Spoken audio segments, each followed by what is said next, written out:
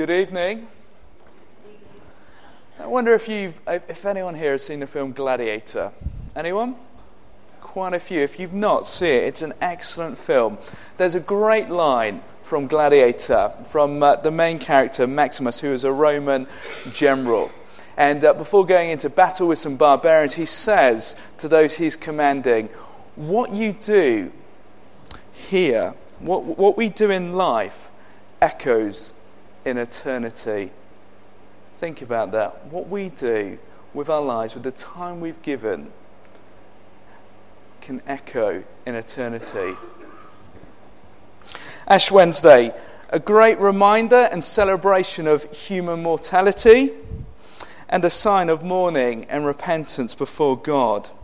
Ashes themselves speak, don't they, of the frailty, really, of human life, our mortality. The Bible describes us as coming from dust, and to dust we shall return. In so many funeral liturgies, you will hear dust to dust, ashes to ashes. And the Bible paints quite a sobering picture of the lifespan of us humans. This is from James. Why you do not even know what will happen tomorrow? What is your life? You are a mist that appears for a little while and then vanishes. Quite scary, really, when you kind of think, are we just a mist in eternity? I think there's a challenge for us as the people of God to live lives that count, to live lives that make a difference, to live lives that make a mark in eternity. And it makes us ask such questions as, what are we investing in? Are we about the here and now? Or do we have eternal perspectives? In our reading tonight, Jesus said this: do you store up for yourself treasure on earth where moths and vermin destroy, and where thieves break in and steal? But store up for yourself treasure in heaven where moths and vermin do not destroy, and where thieves do not break in and steal. For where your treasure is, your heart will be also. Question: where is your treasure? Where is our treasure? What do we think about most? What do we set our hearts on? What's our priorities? Is there something here and now in this world which we're tethering our hearts to?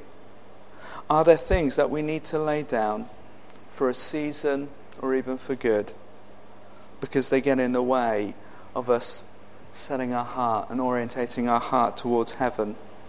Do you know, I think Lent can be more than just a good opportunity to lose a few pounds and break a caffeine addiction.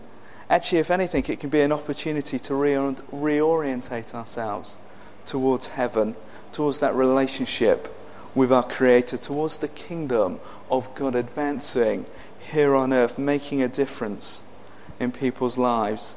Lent, I believe, is an opportunity to press into God and to press out into the world. What do I mean by pressing into God? Do you know, our lives are full of so much noise, aren't they? Here on earth, the busyness of our days. And so often we can neglect to hear God's voice. We can neglect to spend time with Him. We can even neglect, actually, in the busyness of our lives, to spend time with our loved ones, can't we? And simply just stop and be. We can neglect those relationships, and we can neglect our most important relationship with the Lord as well. And at times we just need to simply learn to stop and to be with God, to press in to His presence.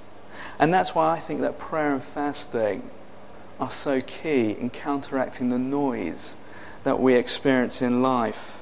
Prayer, simply spending time with God, speaking to Him, listening to Him. Through prayer we get to know better. And do you know what as well? Actually, through prayer we get to know ourselves better. We get to know who God made us to be. We get to know that we get to experience that sense of purpose, why we're here on the earth. Fasting as well, giving something up for a period. Normally food, can be other things as well. But so often periods of fasting, much like Lent, where we give something up for a 40-day period, can reinforce our prayers. It's a way of humbling ourselves before God and saying, God, I love you more than food. Or God, I love you more than TV. And I have to say as well, actually, that I have found that through fasting, it helps me get back on track with God. That's my number one hot tip tonight. If you ever feel like you kind of lose it with the Lord and gone on track, my challenge would be fast. It reorientates your heart, does wonders. James also says in his book, draw near to God and he will draw near to you. And this is a season actually where we try and draw closer to the living God. And do you know what? God meets us halfway, doesn't he? As we make that step to dig wells, to dig in, press in with God, he draws closer to us. And I also think as well, actually, at this season, it's not just an insular thing, but also it has consequences for those around us. As we get closer to God, I think that should spill out into other areas of our lives. I think that should actually make a difference. So I think that Lent is an opportunity to push out. Rather than simply give stuff up for Lent, perhaps we can think about what is it we can pick up for this season. I think Philip Ginardo at the Deanery Synod last night gave the challenge, pray. Pray for God to give you an opportunity every day to share your faith with someone. Or maybe over this season, actually, we can look for an opportunity to use some of our God-given gifts for his glory, for the extension of his kingdom as well. Do you know, I believe none of us are here by accident. Do you know, I love those words in Esther, perhaps for such a time as this. Do you know, I think we're all here for such a time as this. God has determined the exact times we live. He's determined where we live. And it's for a reason. And for our lives actually to echo in eternity, to make a difference on the map of history, whether that's in a big way or a small way, by changing those lives of people within our sphere of influence. I think we need to live intentional lives to have lives that echo in eternity. We need to be intentional in having lives that are orientated towards heaven, towards God, towards the advancement of his kingdom. And I think by actually resolving and taking the most of this opportunity as well in Lent to press into God, but also to look for opportunities to push out, to advance his kingdom, we will truly live lives that echo in eternity. Why don't we bow our heads for a moment?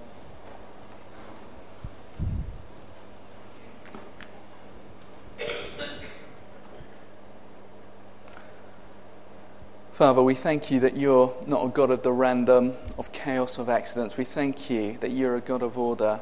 You're a God with a perfect plan. And we thank you, Lord, that we are all here for such a time as this. And Lord, on this season, we say we want to draw closer to you, Father.